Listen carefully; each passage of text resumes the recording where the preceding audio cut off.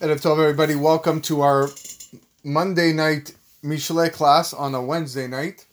I apologize for not making it this past Monday, but we're continuing our study of Sefer Mishle, the book of Proverbs by Shlomo HaMelech. We are on Perek Gimel, Pasuk Yud Aleph, if you're following inside. Today, we are going to touch upon some of the more well-known Pesukim in all of Tanakh.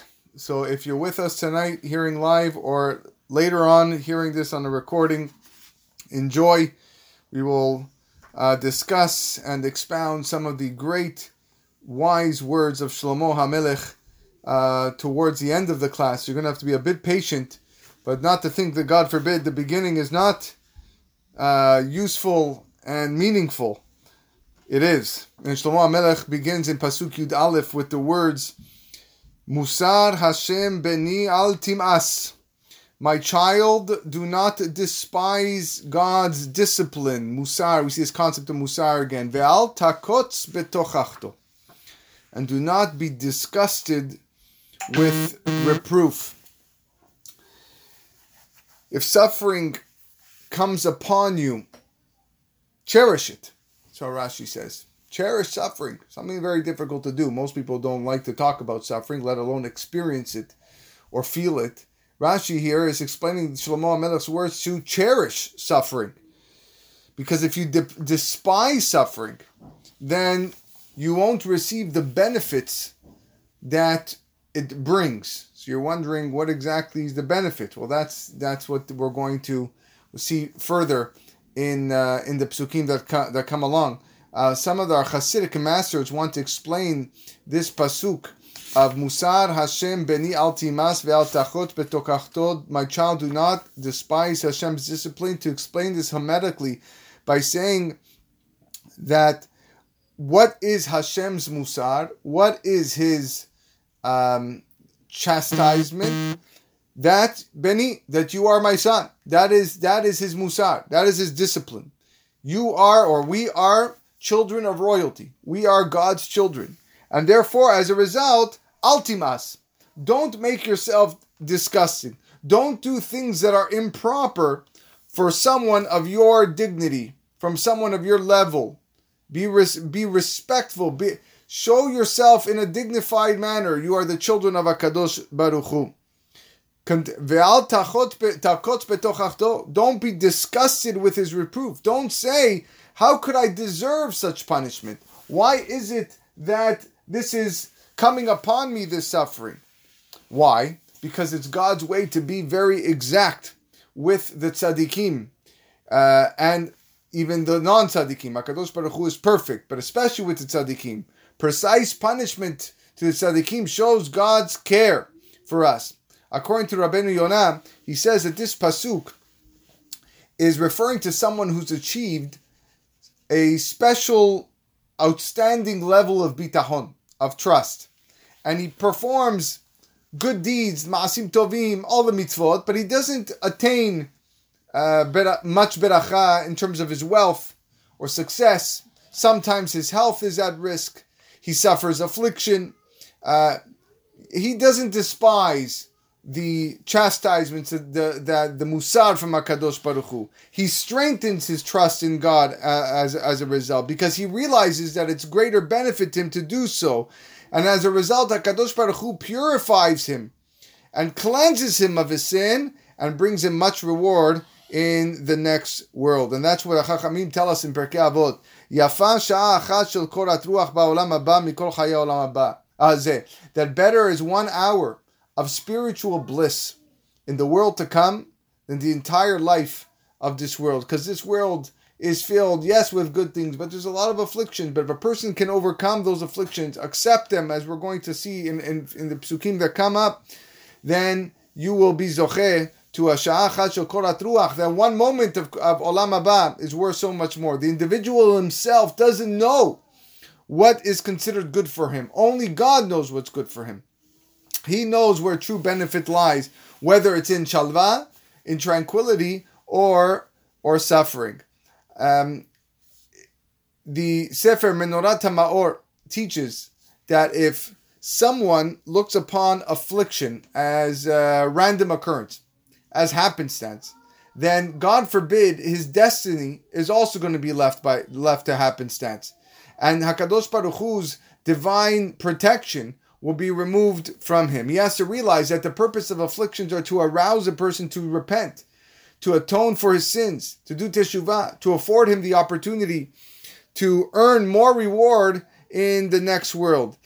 Chachamim explain in the Midrash that if a person committed a sin which he was liable to mitah bidei shamayim, to death by the hands of heaven, which means he was not mitah bedin, where he's actually executed here by a court of judges, but rather mitah bidei shamayim. God doesn't actually kill him in this world. But what happens as a result, says the Midrash? His animal will die. If he owns oxen, they will die. His sheep will die. Or he'll hurt his finger. Or he'll break a bone in his body. Or some of his utensils will break. Or he'll lose some money. And his investments will go down. All this, a person needs to be thankful for God's mercy on him, because instead of a more severe punishment because of the action that you did that resulted in mitah bidei shamayim, God instead took it upon your sheep, He took it upon your oxen, took it upon your finger, and not, God forbid, something worse. Afflictions are particularly beloved by the tzaddikim because they appreciate the true value of Yisurin. The Gemara tells us that when Rabbi Eliezer, one of the Tanaim, became sick, 4 Chachamim came to visit him. And the first 3 praised him and all of his virtues. You know, you're a wonderful person. A, B, you know, you're incredible. This. And, okay, he heard it. Didn't really pay much attention to him. When the Rabbi Akiva came to Rabbi Eliezer, what did he say? Chavivini Suri. The words he says are, afflictions are beloved because they're an atonement for you. They act as a kapara.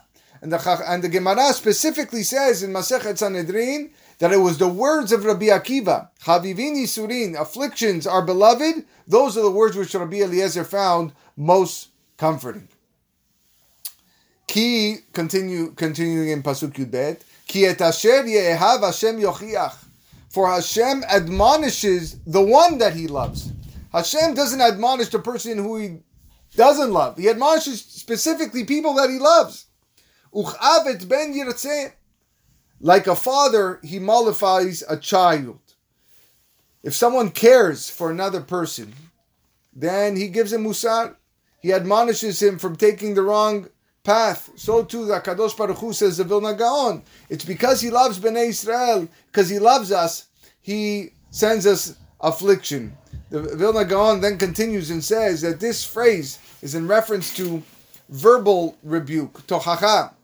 But the part of the verse that says, like a father mollifies a child, is reflecting how a person can, like a father will physically help to improve his child's ways. Give him a little patch on the back, all right, and say, hey, what are you doing, son? How can you do such a thing? If he inflicts physical suffering, that indicates that there's a higher level of closeness between the father and the son.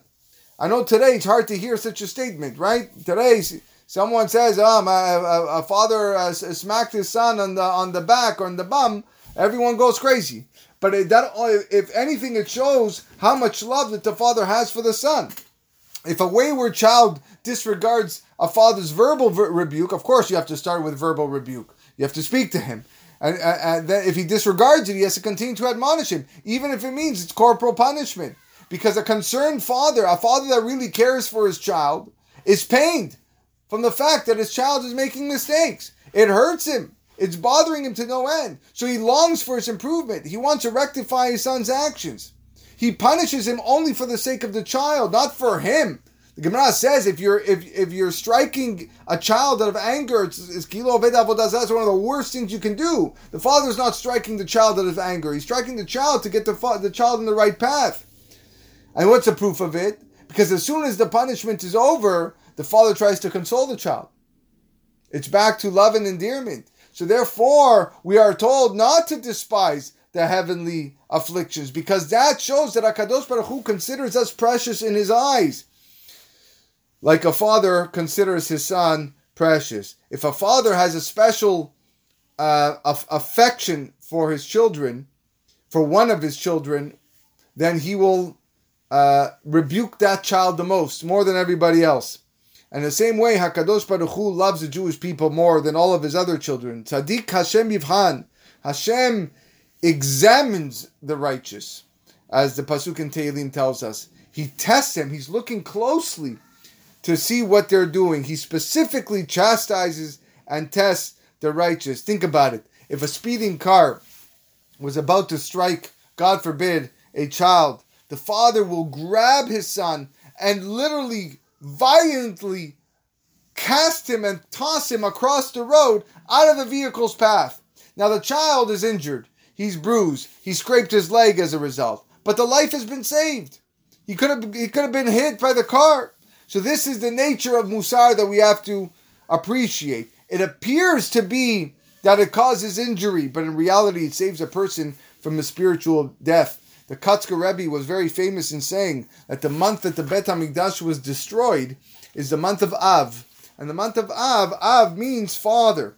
And the reason he explained is that if an adult caresses a child, it doesn't really indicate that that adult is the father or mother of the child.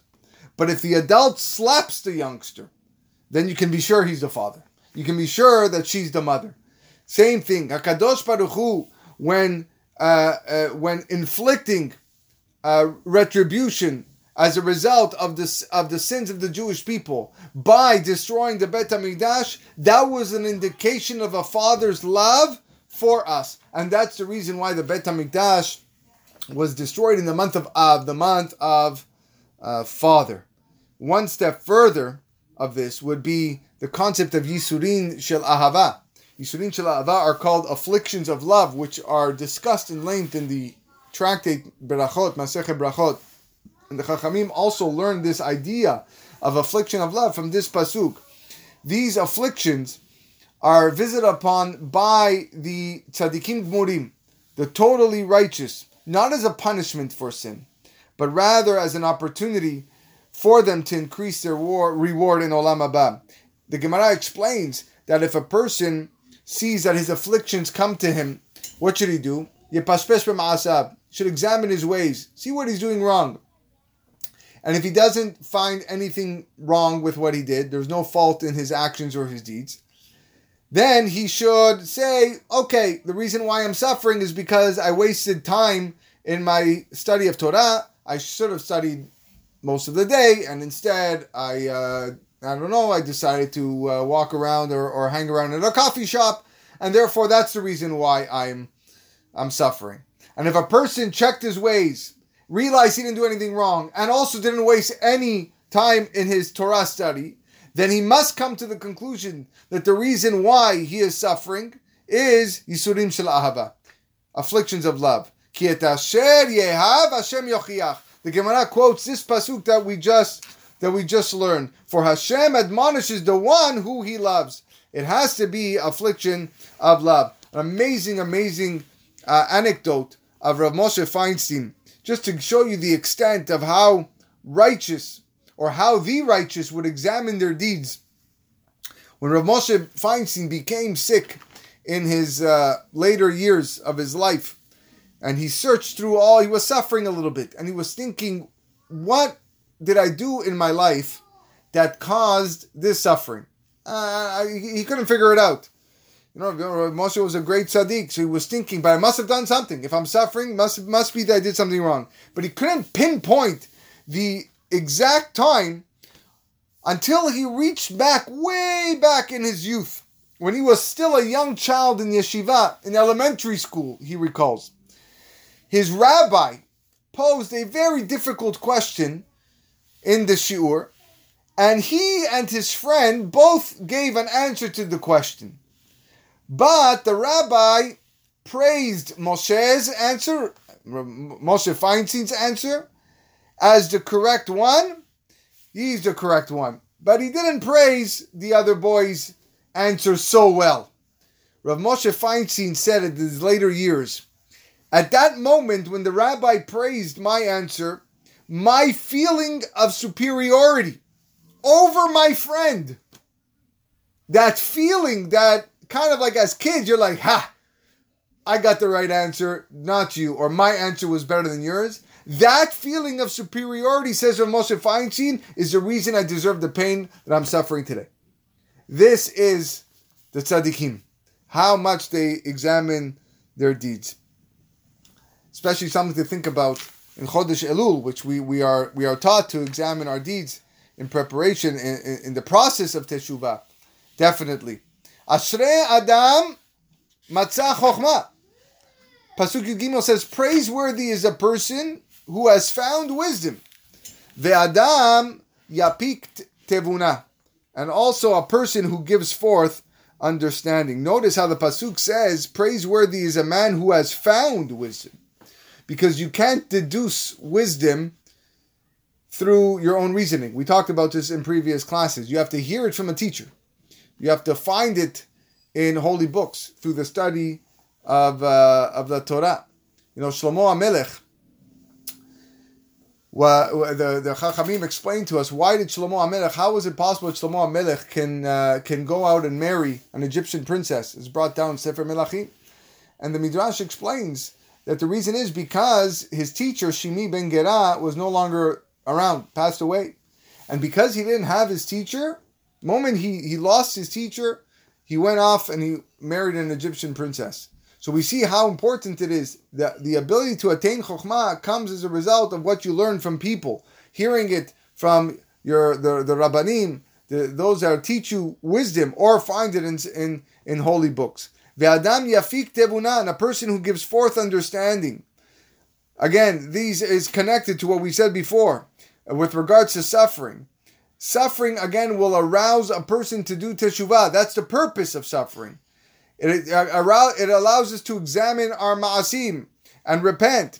And should he find no sin to account for the suffering, then it's because of the lack of Torah that he studied. And then he will apply himself to the study of Torah, which will bring him the understanding. Kitov sachra misechar kasef. For its commerce, the study of Torah, the commerce, we'll see, is better than the commerce of silver. Umecharutz tevuata. And its produce is better than fine gold. In any commercial venture, there is an exchange. The buyer takes the merchandise and the seller takes the payment. When it comes to the Torah, it's different. When it comes to Torah, one says to his friend, teach me your chapter and I'll teach you my chapter. Meaning they trade their knowledge of Torah. Each one gains. And this is exemplified by Rabbi Chaya, one of the Tanaim. His methodology of teaching, the Gemara explains that how did he ensure that the Torah not be forgotten? He wrote down the 5 books of Moshe, Chamisha Chumshei Torah, for his 5 children. And he taught each one a different book. And then he taught the 6 orders of Mishnah, Shisha Sidrei Mishnah, to another 6 children. And then he told each one of his children to teach each other what they learned from him. And this was his method. It's a trade. When it's silver, it's I lose the merchandise, but I gain the money. There's a gain and a loss here.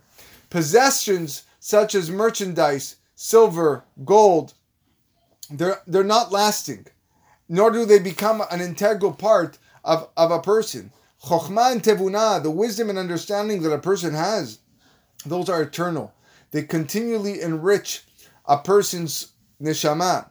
To occupy ourselves with the Torah, which gives us the wisdom, is far more profitable than the pursuit of any other promising venture, mutual funds, RSP, real estate investment that you can imagine. The entire inventory of all other acquisitions cannot be compared to that of the Torah's worth. I said at the beginning of the shiur that at the end of the shiur we will touch upon some of the more famous pesukim in our entire Tanakh. Maybe it begins now and it gets probably more well known. Yekara hi mi peninim, v'chol chafatzecha lo yishvu ba. Yekara hi mi peninim. Those of us familiar with the song of Torat Emet Natan Lanu that we sing on Shavuot and Simchat Torah, and we sing for Bar Mitzvahs, the first stanza after the chorus is Yekara hi mi peninim. Where did the author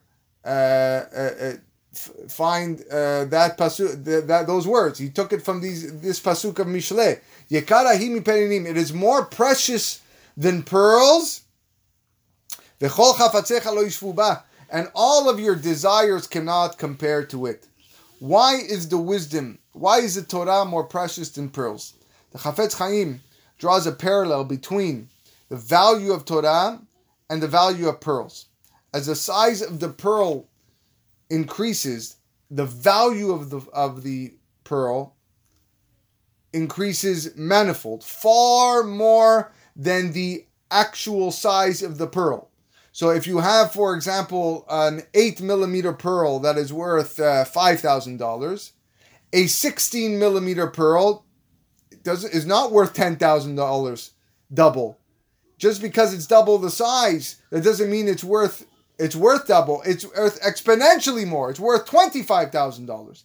Same principle applies to the study of the Torah. If a person toils and masters one chapter of Torah, and his friend toils and masters 2 chapters of the Torah, the reward of the second guy is not just double. It's exponentially greater than the first guy. Far surpasses that of the first guy, as if he attained a totally different understanding of a level of understanding and kedusha. We are taught eno dome shone pirko mea pe'amim lemi shone pirko mea ve'echad. The Gemara tells us that a person who has reviewed his studies 100 times cannot be compared to a person who reviewed his studies 101 times, even though it's just one more time. It's not the same. The Chafetz Chaim says it's just one more time than the former, but this small amount of additional Torah allowed him to attain a higher level, so much so that by comparison to him, the first one, God forbid, it's Ki'ilu, not even began to serve HaKadosh Baruch Hu. The second guy, wow, unbelievable, 101. 100, push it aside. 101, something unbelievable. Chachamim interpret this pasuk homiletically also to teach that the merit of the Torah, of a Torah scholar, even if he's a mamzer, even if he's a Jew who is forbidden to marry another Jew, that is greater than a Kohen Gadol who enters the inner sanctuary. That's how great the study of Torah is. That if a mamzer studies the Torah, is greater than a Kohen Gadol who doesn't study the Torah. Puts him on a higher pedestal. Mi peninim is lifnai velifnim, the inner sanctuary. The kol chafatzecha lo yishvu ba. And all of your desires cannot compare to it. All things that you desire are not equal to the chokhmah of the Torah. A person tries to acquire something for 2 reasons. Either because it's an item that is of rare beauty, rare worth, or it's something that he really needs, such as bread. A person should strive to acquire Torah and its wisdom for both reasons. A, it's rarer than pearls, yekarahi mi peninim, and it's also so necessary that no other desire can be compared to it. Torah is our life, as we're going to see in a couple psukim. And what is more important, says the Vilna Gaon, than life itself? Therefore, if Torah is our life, that's what we have to engage in. Pearls are valuable because they are found in a non-human environment. Not on land where man can live, but pearls are found in the sea, says the Malbim. The same is true with the wisdom of the Torah, which is also not found in the material world and cannot be derived simply from man's intellect, but it has to be derived from higher sources, because man's intellect is bound by physical constraints. It's difficult. Chokhmah is spiritual. It has to be attained. It needs siyata dishmaya. It needs heavenly assistance. It's divine wisdom. So therefore, a person has to give up all of his physical desires and pleasures to attain chokhmah, because all of man's desires cannot possibly compare to the Torah.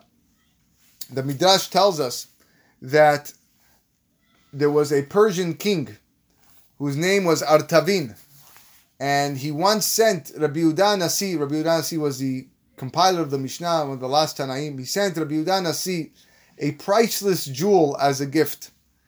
And Rabbi Yehuda Nasi, to repay the favor, sent him a mezuzah. Now the king receives a mezuzah. He sees a parchment with some black ink on it, and he writes him a letter back. And on the letter, the king writes Rabbi Yehuda Nasi, I sent you something priceless, and you are sending me something worth barely a coin? This is the letter. Rabbi Yehuda Nasi, also known as Rebbe, responded to him, your desirable things and my desirable things cannot compare to the Torah. And not only that, you sent me an item, a priceless jewel, that I must guard, whereas I sent you an item which protects you. That was his response. Pasuk Tet Zayin. What a beautiful pasuk, very famous. Orech yamim biminah, bismola osher vekavod. Length of days is at its right, and at its left, wealth and honor. The right side of the Torah refers to those people who study it lishma, for its own sake, for the sake of heaven. Right always represents the stronger side, left is the weaker side. And these people who study l'shem shamayim for the sake of it, they will merit orech yamim bimina, long life, and most certainly wealth and honor as well. The left side, the people who study the Torah shelo lishma, not for its own sake, meaning they study in order to attain wealth or in order to attain honor, they're going to get the wealth and they're going to get the honor, but they're only going to get the left side. The orech yamim, not necessarily. Some say that the right side is in reference to Olam Haba, the world to come. And the left side, the Osher Vechavod, is this world. So an individual who performs the mitzvot with the intention of earning the reward in Olam Haba, he will merit length of days for eternity, Olam Haba, because the world to come is eternal. But if his intentions are for this world, then he will merit wealth and honor, but wealth and honor are not eternal. After a person passes away after 120, the wealth doesn't come along with him, and neither does his honor.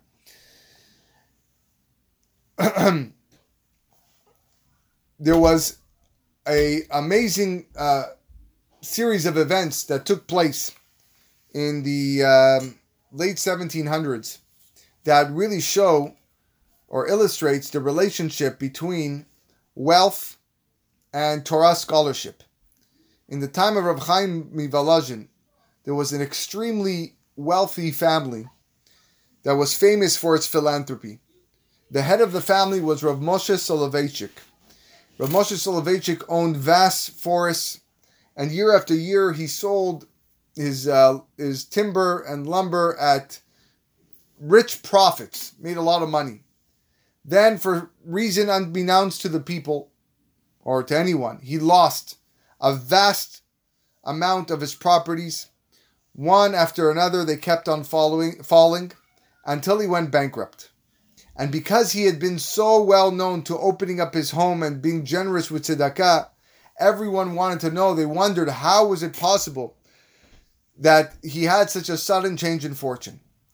So the change was so striking that Rav Chaim Mivolozhin set up a special bet din to investigate whether or not Rav Moshe committed some sin, a serious transgression that caused the downfall of his properties, and that he was punished.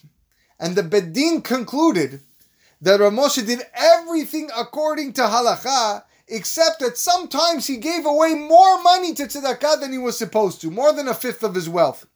But apart from disregarding that one small guideline, the judges couldn't find anything that he did.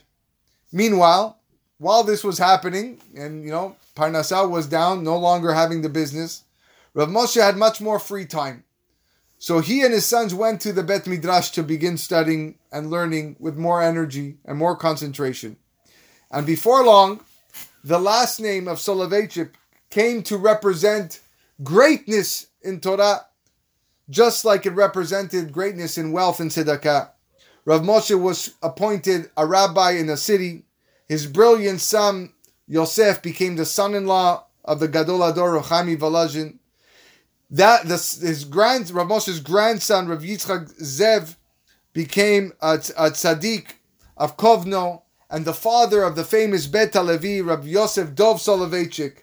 And thus, Rabotai, a dynasty of many generations of greatness descended from Rav Moshe Soloveitchik, all the Brisker Hasidim, Rav Chaim Soloveitchik, Rav Yosef Ber Soloveitchik, the Rosh Yeshiva of YU, the Rav, as they used to call him. All the Soloveitchik dynasty came from this Rav Moshe. Some years after the financial catastrophe of the Soloveitchik family, Rav Chaim Volozhin commented, "Now I understand why this family lost so much money. They had done so much good with their money that HaKadosh Baruch Hu wanted to reward them with not only one son who would be a great Torah scholar, with a dynasty of such people. But greatness in Torah cannot come together with greatness in wealth. They're separate. So before Rav Moshe could receive his reward, the family had to lose most of its money." This is the statement of Rav Chaim Volozhin. It's unbelievable story. And those that study the life of the Soloveitchiks and again the dynasty that they left, the legacy, will really appreciate the parallels between their wealth that they had and the Torah scholarship. Moving on to Pasuk Yud Zayin, two more psukim. Derachea darche noam v'chol netivotea shalom. We say this when we take out the Sefer Torah during the week and on Shabbat. Its ways are ways of pleasantness, and all its byways are peace. The ways of the Torah are pleasant. It's not burdensome. It's not imposing. It doesn't bring difficulties on a person. The mitzvot are beneficial for us. It brings us physical health. It brings us spiritual health and well-being. Whenever we get sick, the Rambam says the illness prevents us from enjoying the taste of food, whether it's because we have a blocked nose or sinuses, whatever it is. The same thing applies to spiritual matters. A person whose soul is sick cannot appreciate the pleasantness of the mitzvot and how beautiful it is, nor can he realize the dangers that surround us, that the Torah is warning us to stay away from.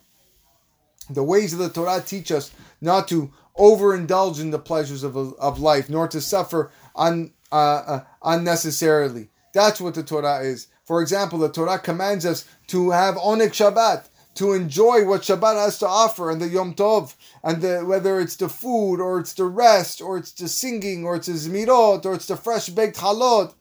This is what happens. This is a stark contrast to the other nations, who for them, reaching spiritual level would mean donning sackcloth, depriving themselves of food and drink, and secluding themselves in mountains and forests, barely surviving. That's not ours. For us, derachea darche noam, the ways of the Torah and the mitzvot are pleasant. V'chol netivotea shalom, and its byways are peace. The Torah wasn't given to the Jewish people right after they left Mitzrayim. It wasn't, because the Midrash writes that the Jewish people were at odds with each other.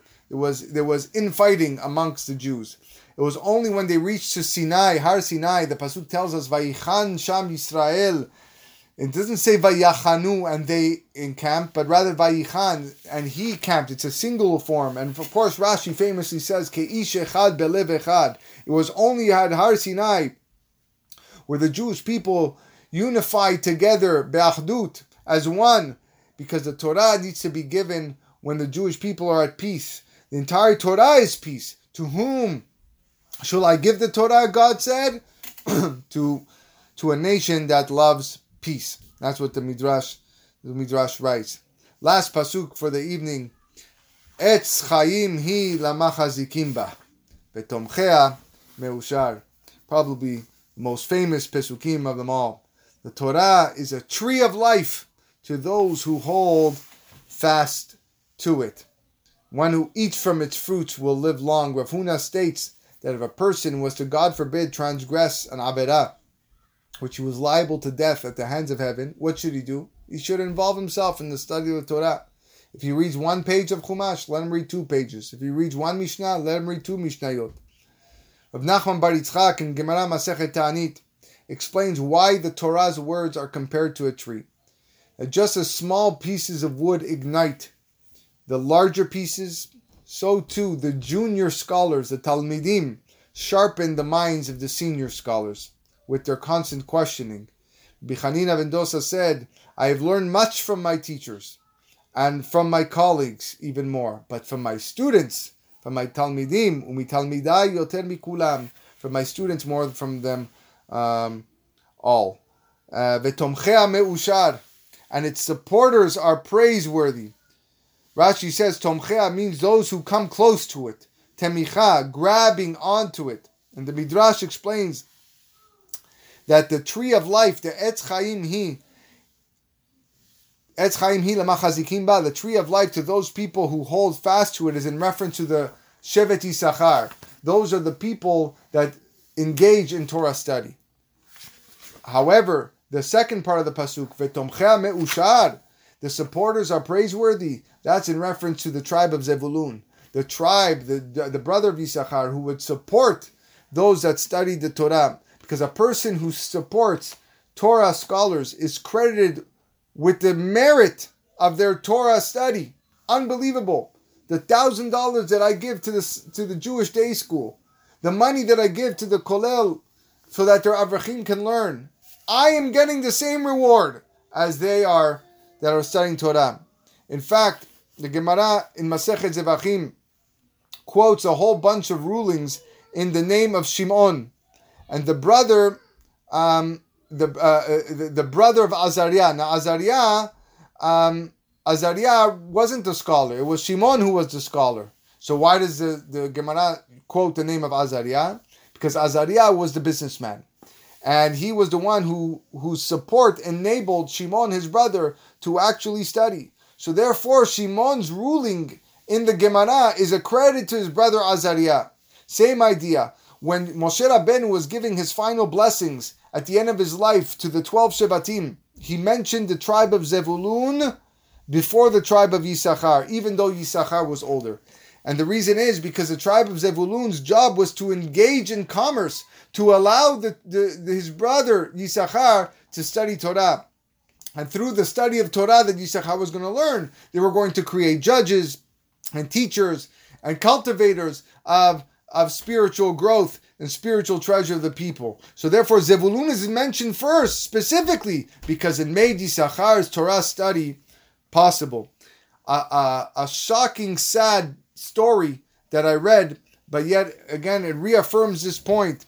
There was a rabbi of Telz Yeshiva, Rav Eliezer Gordon of Telz, when he got married, his father-in-law decided that he was going to support this couple for the first 10 years of their marriage, so that this rabbi can learn to continue learning some Torah for 10 years, so he could devote himself to full-time Torah study.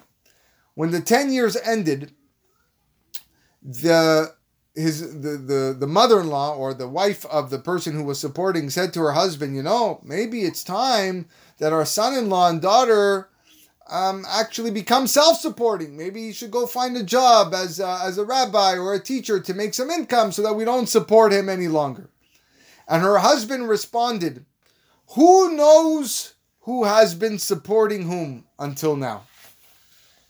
Story continues that, again, 10 years ended, and the son-in-law decided to indeed go and find a job, and he found a job as a rabbi in another city.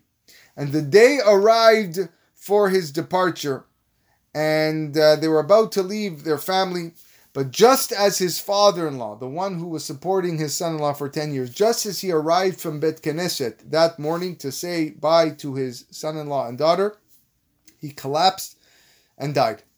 A very, very sad story. But it was then where everybody tearfully recalled those prophetic words by the father-in-law. Who knows who has been supporting who? Meaning, I've only been alive because I was supporting my son-in-law studying yeshiva for 10 years. But now that he's not, now I'm not supporting him anymore, who is supporting him? Really, it was a son-in-law supporting his father-in-law through the study of Torah. It's a sad, again, but yet shocking story. Tomchea, the supporters, is written in plural, but me'ushar, praiseworthy, is in singular. Why is that the case? Because numerous people can support one Torah scholar, because none of them individually can provide for all of his needs. Nevertheless, each one of them will be credited with the complete reward as if they supported him single-handedly. Says the Vilna Gaon that there are 7 gifts that we mentioned in these Pesukim that HaKadosh Baruch Hu gave the Jewish people through the Torah. This is all we discuss in these last few Pesukim in this shiur. Long life, Orech Yamim, wealth, Osher, honor, Kavod, wisdom is number 4, obviously Chokhmah, children, that's the Etz Chaim, the tree of life which sprouts branches, favor, which is Hen, and of course, peace. And therefore, these are all the wonderful rewards that a person gets.